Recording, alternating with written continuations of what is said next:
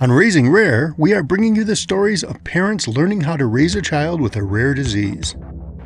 Our co-hosts, Sanath Kumar Ramesh and Brittany Ratke, parents of rare disease kiddos who have very different situations. Sanath's son Raghav has an ultra-rare disorder known as Sedegatian-type spondyal metaphyseal dysplasia, or SSMD. Brittany's daughter Everly has been diagnosed with SETD5, a mutation that carries with it the potential for a range of complications and even other diagnoses. My name is Kevin Fryert. After 30 years doing research and development at Pfizer, I started Salem Oaks to help patients and caregivers understand the world of biopharmaceutical R&D. Our goal on Raising Rare is to help and lift up our listeners by sharing the unfolding stories of these two families. We also feature the stories of other rare disease families, clinicians, researchers, and industry leaders in the rare disease community. If you'd like to follow these parent stories, please subscribe to Raising Rare on your favorite podcast platform.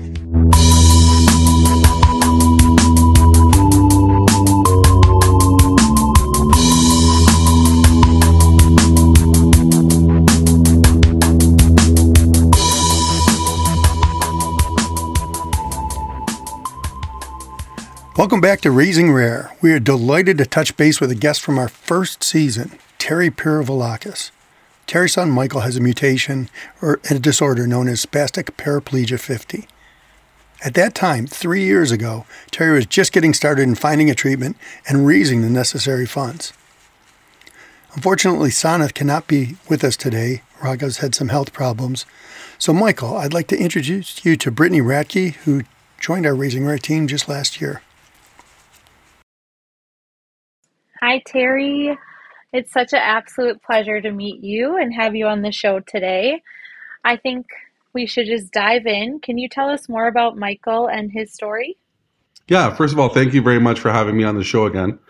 Michael was diagnosed on April 2nd of 2019 when our journey started.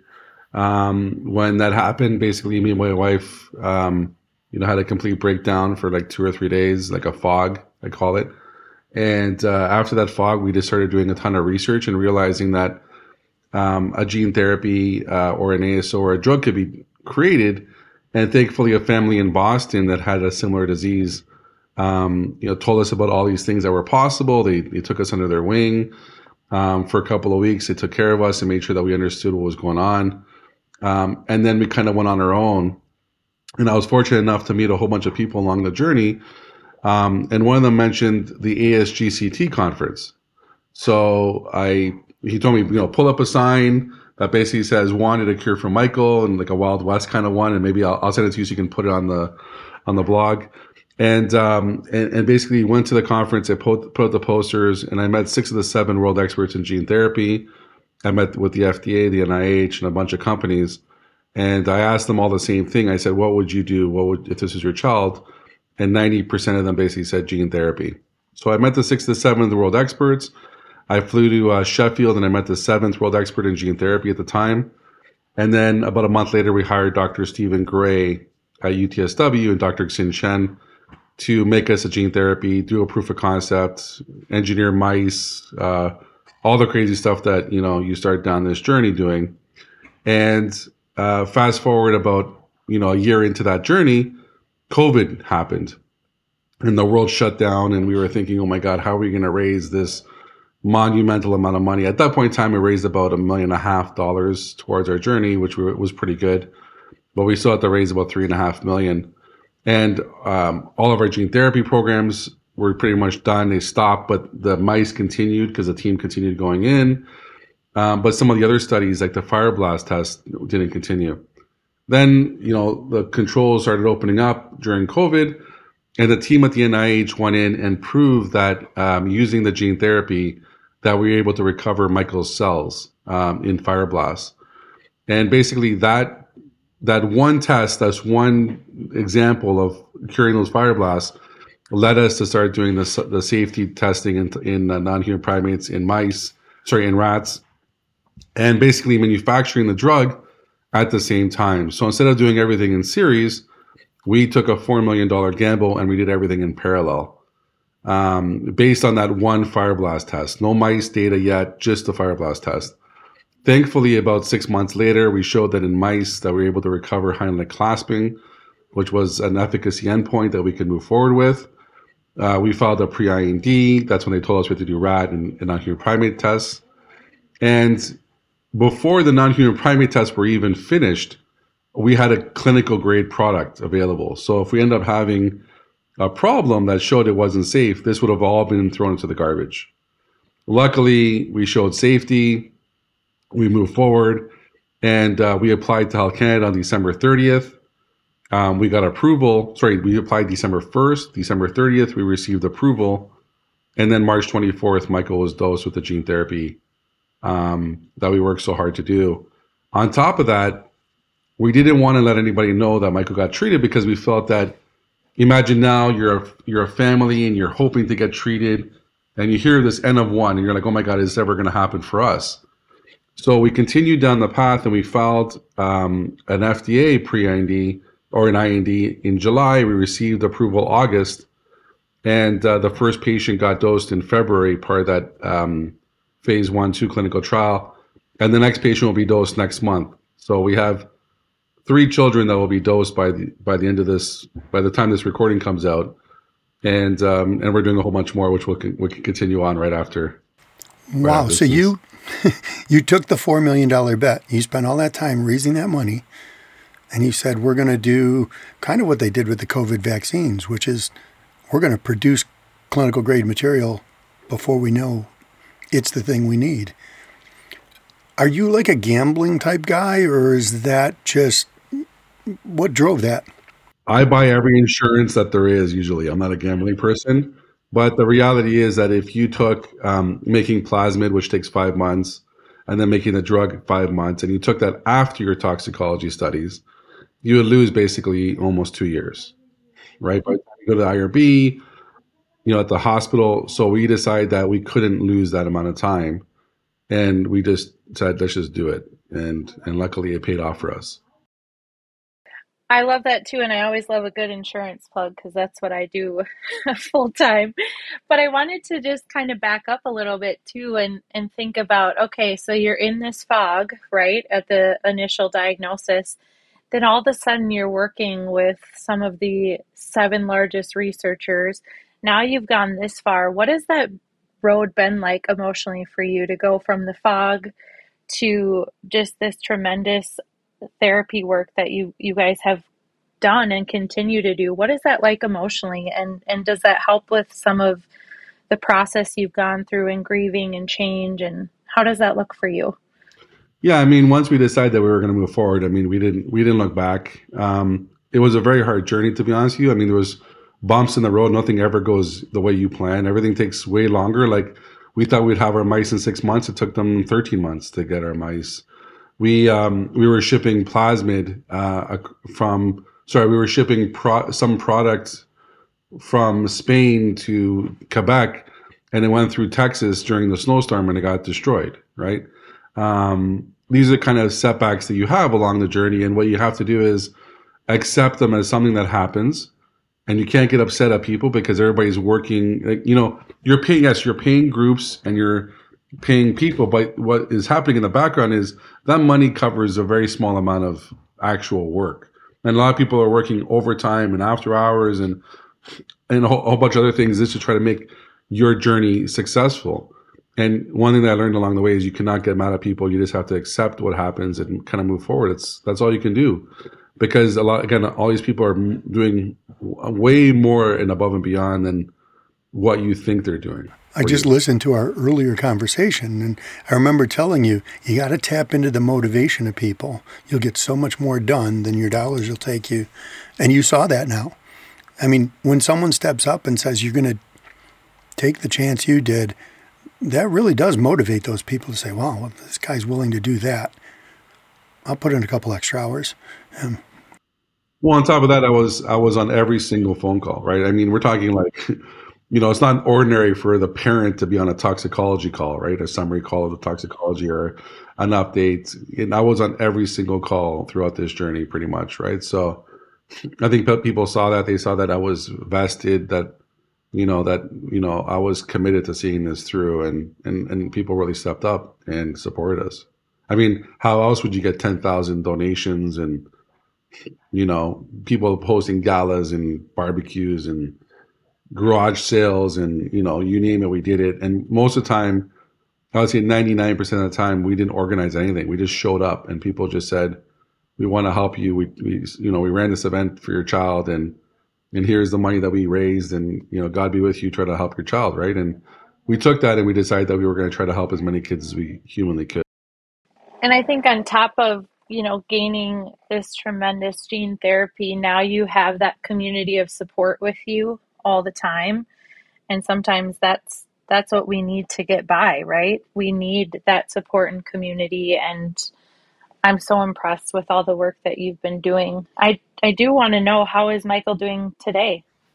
He's doing okay. One thing that he did have.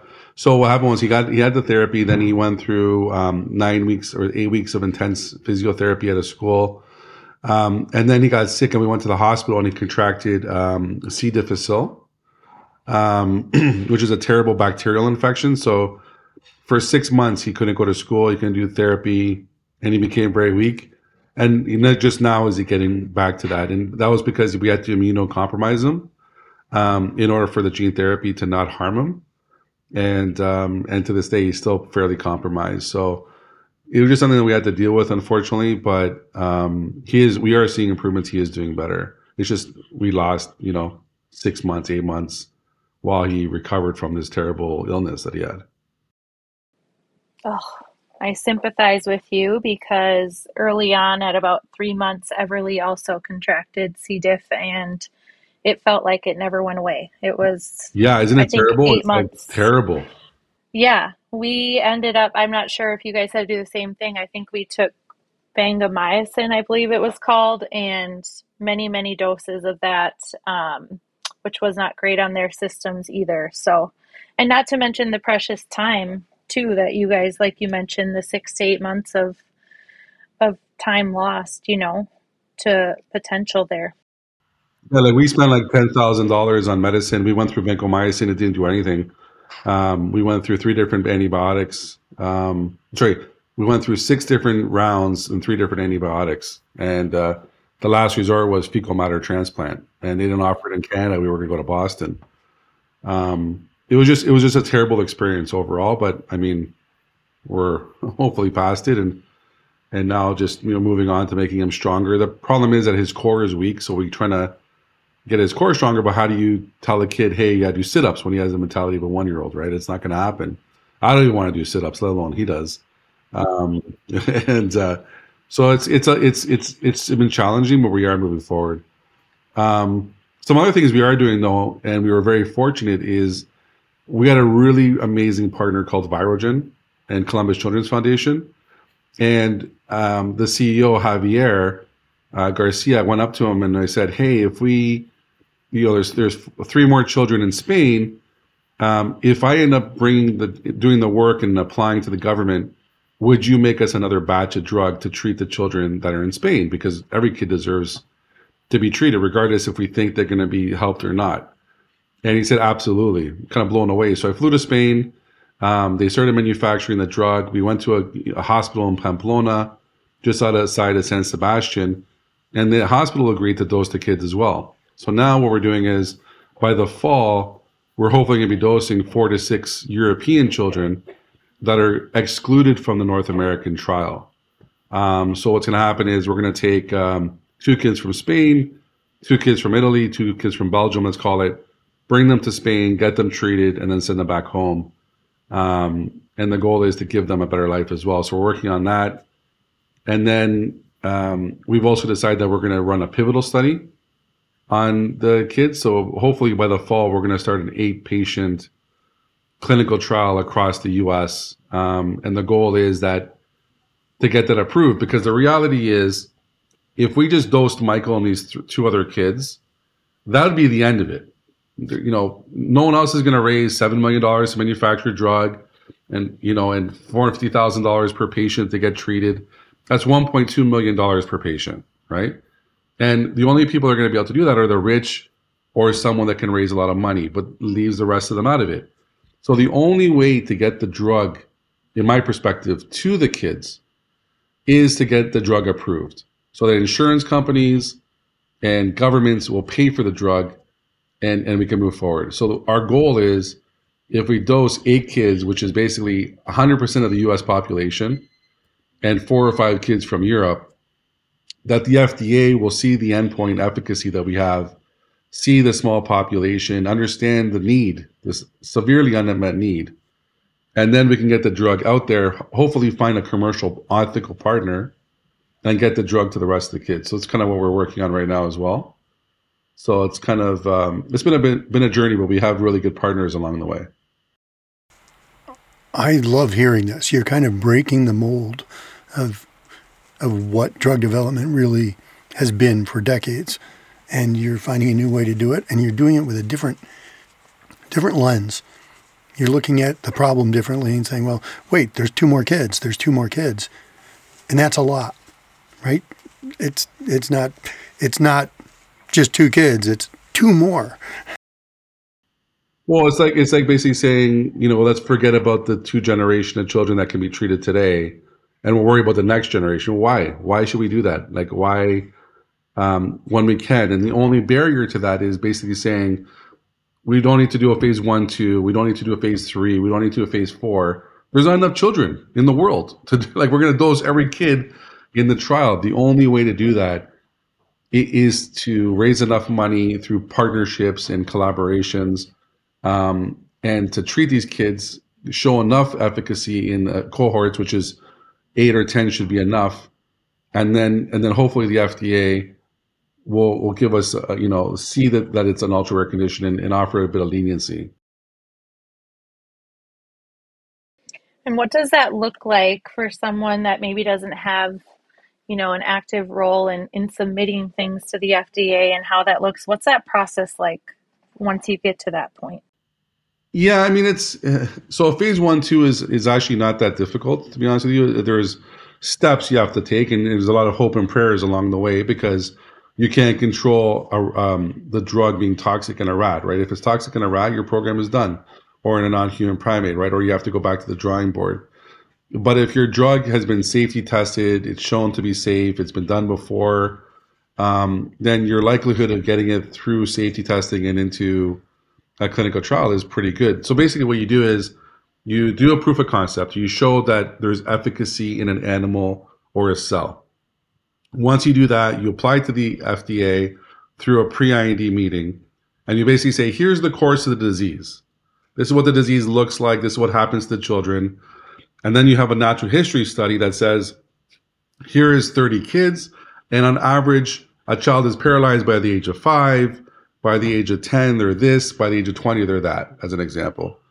You then say, okay, we're planning to do these safety tests to show that it's safe.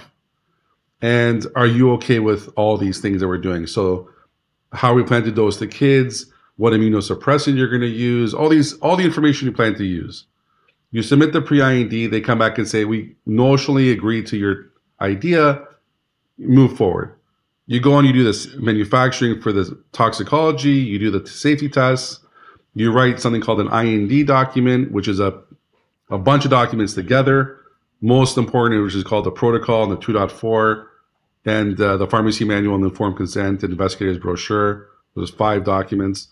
You draft those documents up, you submit to the FDA through an IND, and they say, based on the risk-reward ratio of the disease, based on the safety of the disease of your drug so far, yes, you can proceed to move forward and dose a child.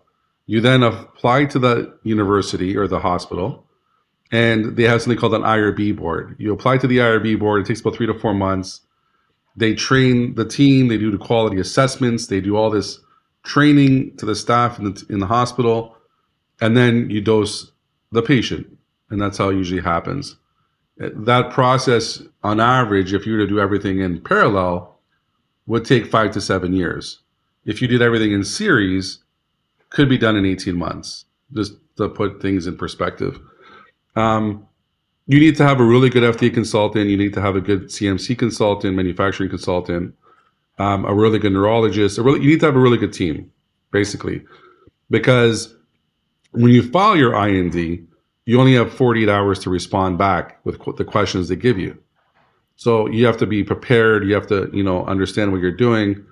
So that's why if you build a solid team around you, you're able to move forward. If you have a team that's never done this before, it's going to be a hurdle. To bring that team together from where you started is just amazing, because you don't know whether they've done this before. You don't know who all those people are. How do you pull them together and then get them to work as a unit? It's commendable that you've been able to do that. And I think part of it is what you said before. You were engaged with them. You were on every phone call. They didn't have anywhere to go. They had to work with you. Well, we're lucky because we found amazing people, and we were told about amazing people, right? Like Dr. Gray, who's done this quite a few times so far, he was an expert at this, right? He knew exactly what to do. He said, "Hey, I've worked with this person, I've worked with that person." We got them on board, and we just had an amazing team, and that's what got us there. It was a lot of work, though. It was a significant amount of work. And so now I teach a gene therapy 101 course every couple of months, and I go from proof of concept all the way to manufacturing, and I kind of stop there because the rest of it is kind of a big piece as well.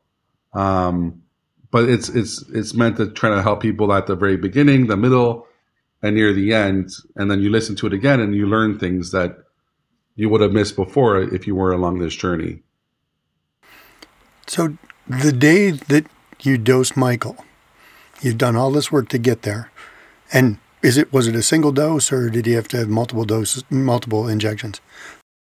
Yeah. So the way it works is they get Rapamune through an immunosuppressant the week before. They then go in that day.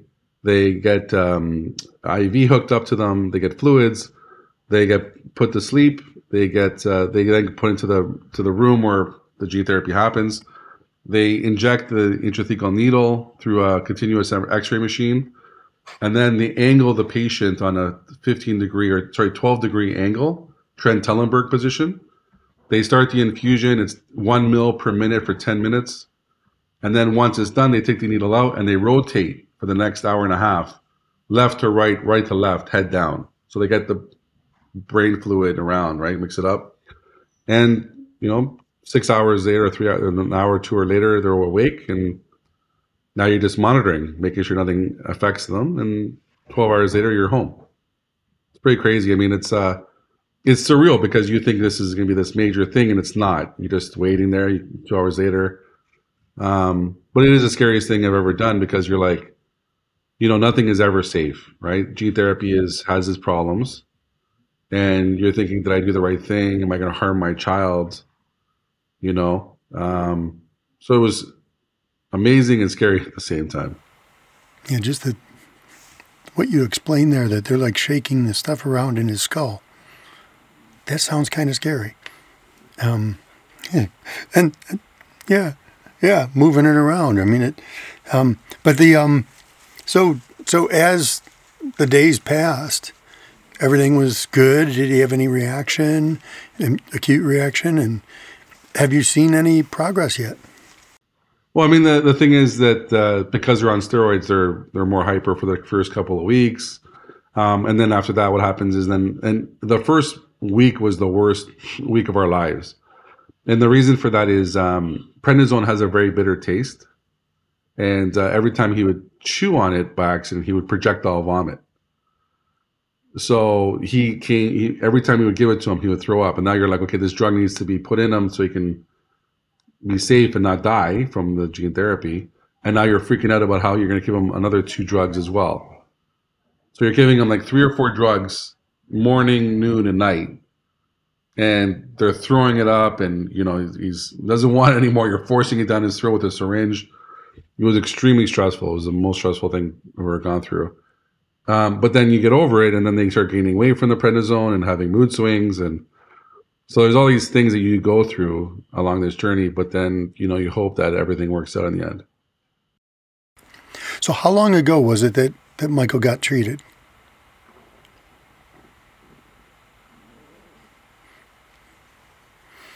So that had to be a happy birthday in there when you got past it. And have you seen any progress yet? Has there been any change in Michael? We are seeing changes. I mean, the one thing that we are going through is that because we live in Canada, because it was a bad flu season, he's been sick on and off, so he hasn't been going to school and stuff like that. But we are seeing some changes. Like I don't want to say too much because I don't want to jinx it. For some reason, every time we say something, it's like we go backwards instead of forwards. But we are seeing changes. Just time will tell if it's working the way we want it to work.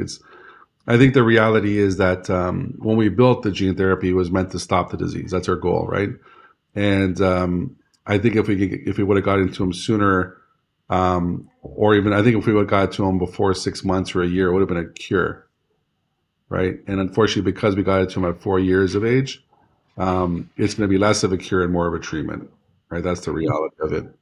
I will hope to God it's a cure, but I'm being a realist, and that's kind of what we're looking at. If you have families that are maybe early on in this process and might still be stuck kind of in the fog of things, what is your best advice in moving forward? And maybe it's not starting gene therapy, maybe it's making a difference somehow. What would be your best advice? I would say just don't give up. Just try your best. Do what you can. Right. I mean, it's if you and commit to whatever you're going to do. Right. Because if you don't commit to something, you're not going to see it through. So if it's like, if it's setting up a charity and raising funds for wheelchairs or access because your child is further along, that's perfectly fine. If it's you're committed to do an ASO or a gene therapy, you have to commit and fully invest your time and effort. You have to be to the point where we were willing to give up everything. Like when we were in the room that day, when we're for the when they told us about Michael's disease, we were like, okay, well, let's get going. Like, what do you need to take out of our bodies? Do you need a liver, a kidney, a heart? Like, let's take it out. I was willing to sacrifice our lives for our child. And then when we realized that we had to spend and raise all this money, we took out our life savings and we liquidated our home. We had a HELOC on our house that we were planning to take all the money out and then eventually sell our home if we had to. That's the kind of commitment you have to be willing to do. Give up everything, go anywhere, do anything.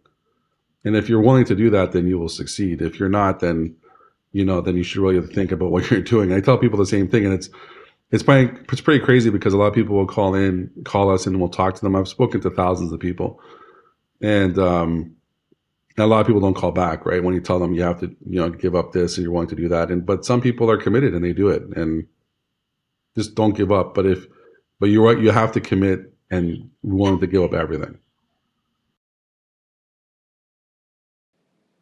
Thank you. That actually gives me so much hope. And I know that sometimes at the beginning, we're just hanging on by a thread and it might not be like a huge impactful thing, but whatever it is, you have to commit to it, like you said, because it could have a big impact on the community that you're in.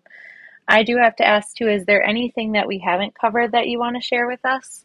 Well, I'll tell you a story about commitment and support. So we were at the manufacturing stage, and we were about $1 million short.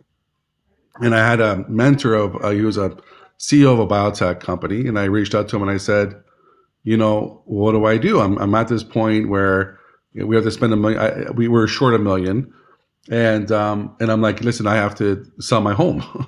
At this point, we're going to sell my home, but we're risking everything because we're doing everything concurrently. What would you do? Should I pause and do everything in parallel, or should I continue and do everything in series but risk my home? So it was interesting. He goes, don't worry, Terry, I'll call you back tomorrow. Let me just give me a day. He calls me back the next day and he goes, I talked to my board. They unfortunately won't take it on, but I took out $1 million of money that I had, and I'm going to give it to you because I feel that you've done everything that we thought. And he donated the $1 million the next day, like crazy. And it allowed us to not have to sell our home and not have to figure out what we do with our other kids and, be left on the street, but that's the kind of hope and the kind of amazing support that's out there when you really need it. When you are at the darkest of your times and you're thinking there's no way we're ever going to do this and we're going to be late 5 years, you would be surprised. People will come around and help you. That's mind-blowing. Yeah, or another period of time was we applied to Health Canada and the FDA, and Health Canada, FDA didn't really need us to do non-human primates, but Health Canada was insisting on it. They were basically saying, this is the highest dose ever given in a human being. We really want you to do non-human primates. Well, during COVID, you couldn't get a non-human primate. It was impossible. One, they weren't importing them, and two, COVID had taken up all the non-human primates. They were a huge amount of money. 2 hours later, I was on a phone call with Charles River because they were on the call, and within 2 months, we had started our toxicology study in non-human primates. Like from having a conversation to starting a non-human primate study in 2 months. So again, when you think you're down, you think your program is over, it may not be, and you continue on, you move forward. You're going to be a drug hunter now. You've kind of earned the badge. I spent years doing this, and it's that sort of not willingness to give up, but the willingness to listen to the science and the data that's coming out and making good decisions, but not giving up. It's critical to successfully finding drugs. Well, it's funny that's why I was asking you about the embargo on the call.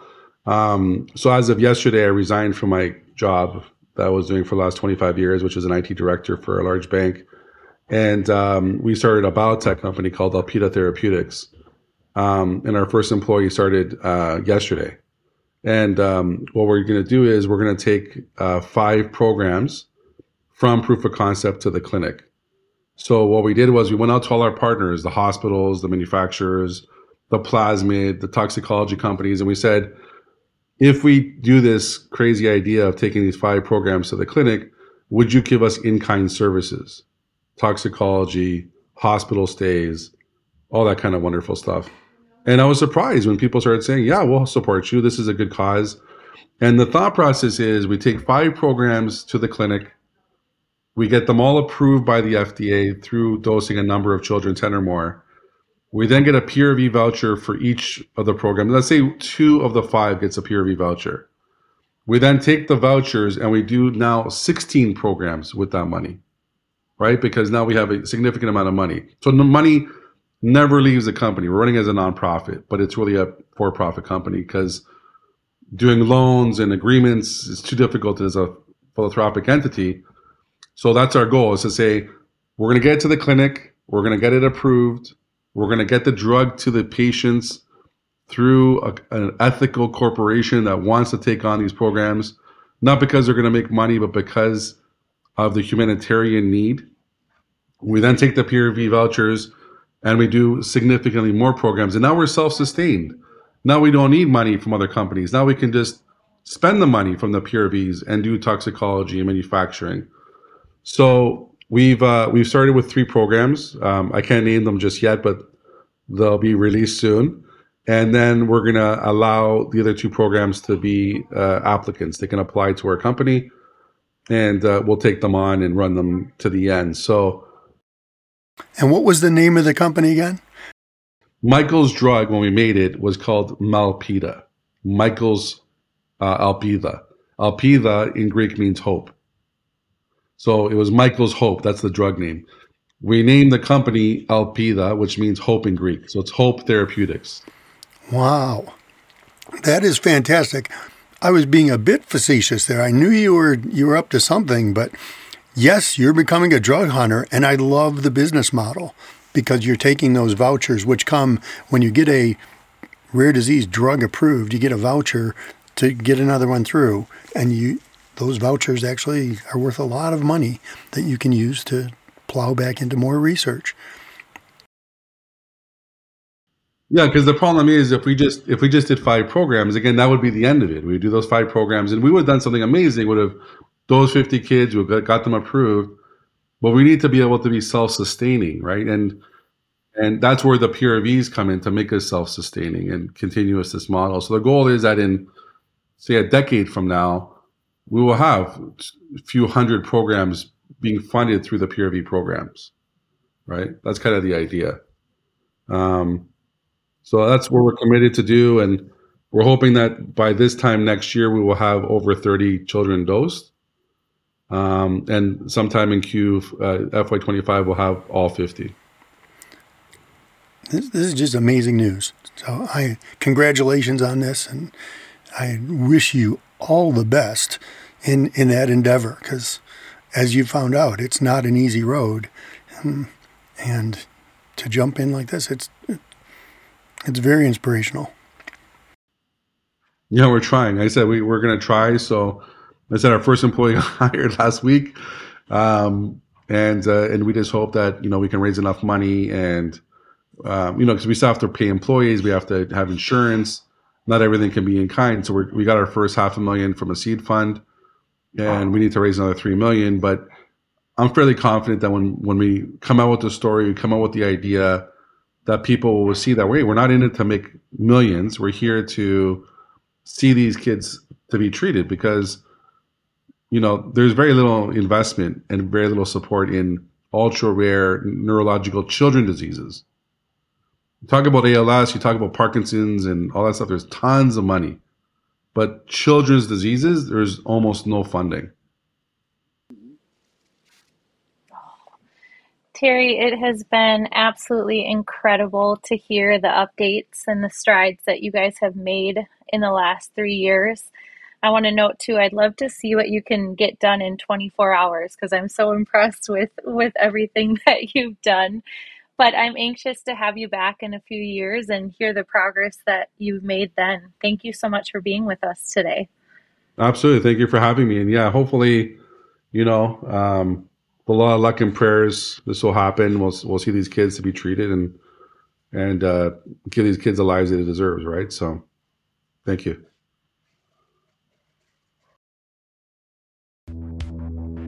Raising Rare is produced by Salem Oaks, empowering patients and caregivers to shape the future of medicine. CureGPX4.org is dedicated to finding a cure for SSMD. You can donate to CureGPX4.org on the Raising Rare podcast page or at CureGPX4.org. The Set D5 community is currently getting organized. We will let you know where you can donate soon. You can continue to follow Raghav and Everly's stories next time on Raising Rare.